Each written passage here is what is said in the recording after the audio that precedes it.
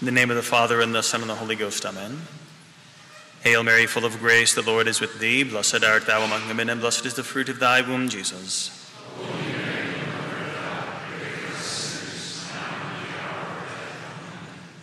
In the name of the Father, and the Son, and the Holy Ghost, amen.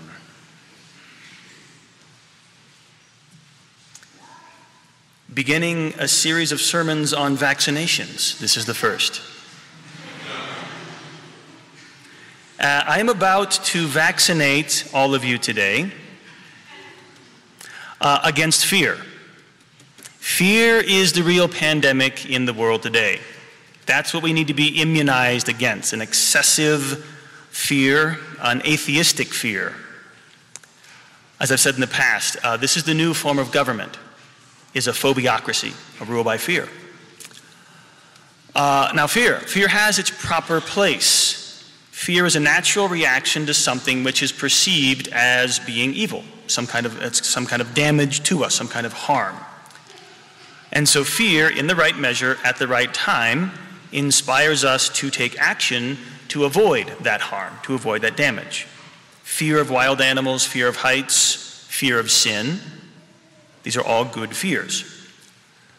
But too often and too easily, fear gets out of control. We can end up fearing not that which is harmful, but fearing that which is difficult. We fear losing our comfort. We fear the effort involved in hard work. Or, as is the case today, we do fear something which is evil, but we fear it excessively, such as death. Death is an evil, and it ought to be feared, but in the proper measure. All of us are going to die one day. That is a given. That is a guarantee. And death itself ought not to be feared as much as a bad death, an unprepared for death. Being caught unready to leave this world and enter the next.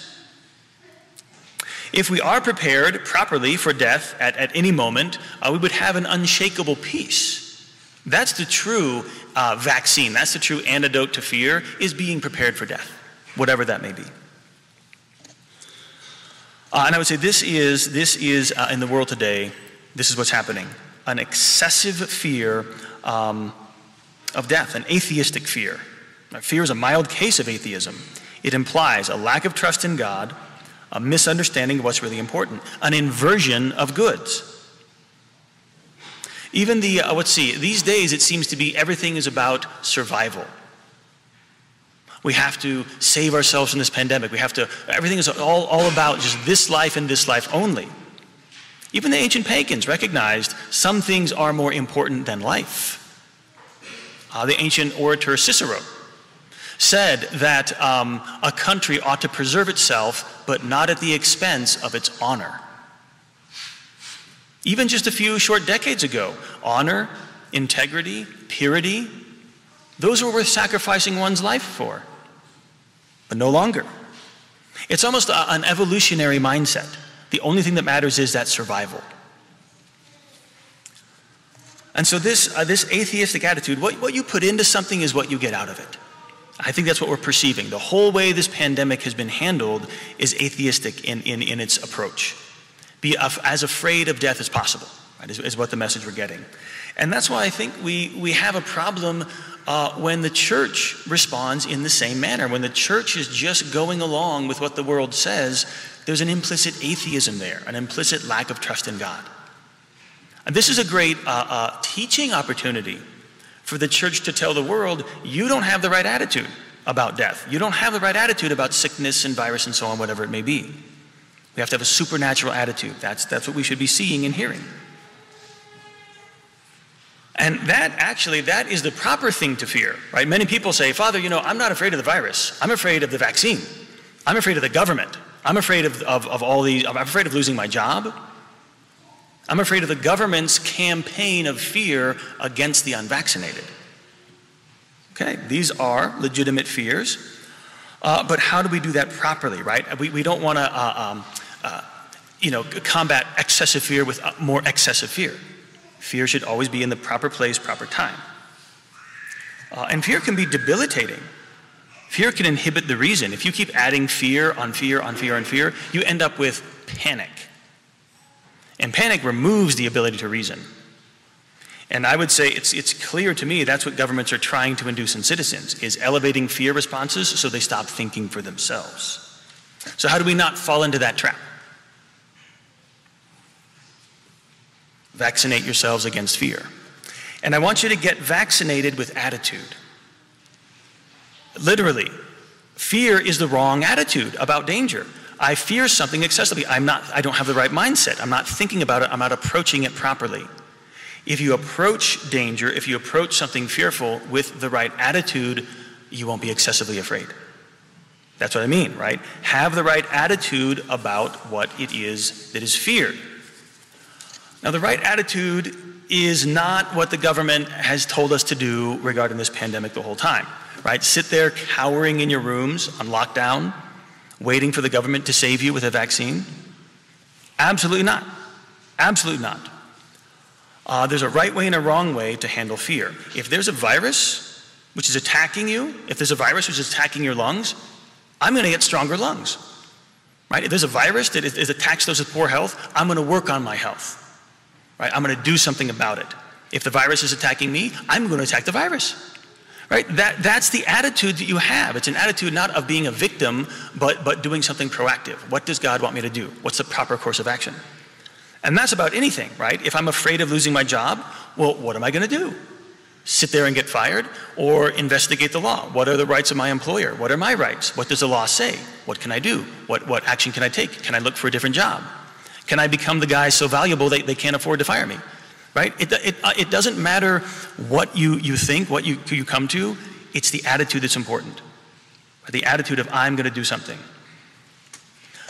Now, that's the natural response, right? The properly natural response to fear.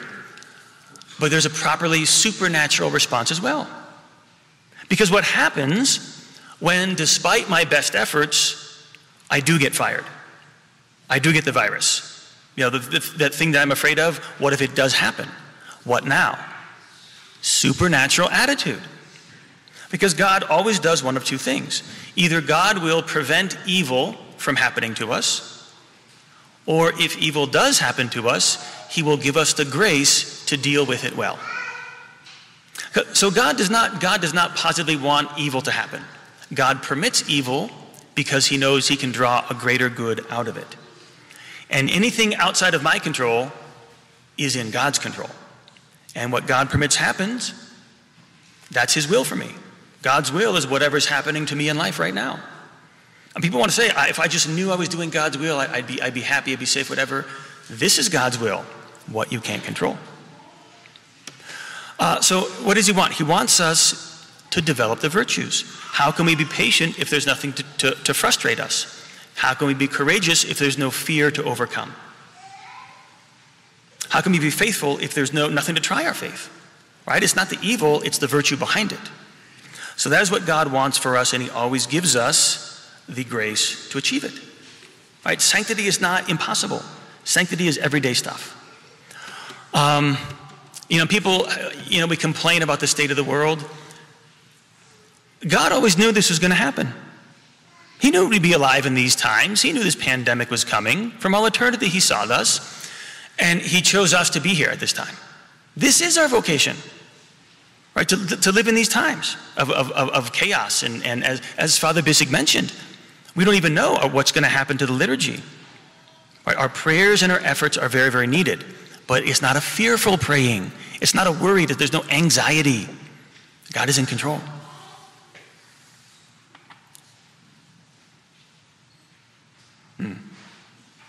So what's God's plan? How is God going to get us out of this mess? Right? Well, it's unwise to question God or wonder what God's thinking. But we can, if we look to the past, how did God defeat Satan before? And looking at how God beat Satan in the past can show us something about how he might do it today. What was the ultimate defeat of Satan? Satan getting what he wanted. The Messiah came down to earth to save mankind. And Satan was like, no, I'm going to defeat the Messiah. I'm going to do everything I can to put the Messiah to death. And Satan had his whole plan lined up to kill the Messiah. And guess what? He was successful. Satan got exactly what he wanted. Satan fulfilled his plan perfectly. And that was also God's plan. Satan's victory was also his defeat. And very often, that is how God defeats evil. That is how God defeats wickedness, is by letting them fulfill their plans. You go ahead and do what you want. And that will be your defeat. And so I would not be surprised at all if we look around in the world today and we think, why doesn't somebody do something? How is this going to stop? How is this going to end? What's going to happen? I'll tell you what's going to happen. Evil may very well succeed and be triumphant. So they think. But just like Christ was crucified, died, and was buried, and then he rose again, that can happen in the world just as easily. Right? Christ's physical body was in the tomb for 3 days. Maybe his mystical body will also have to go underground before we see victory.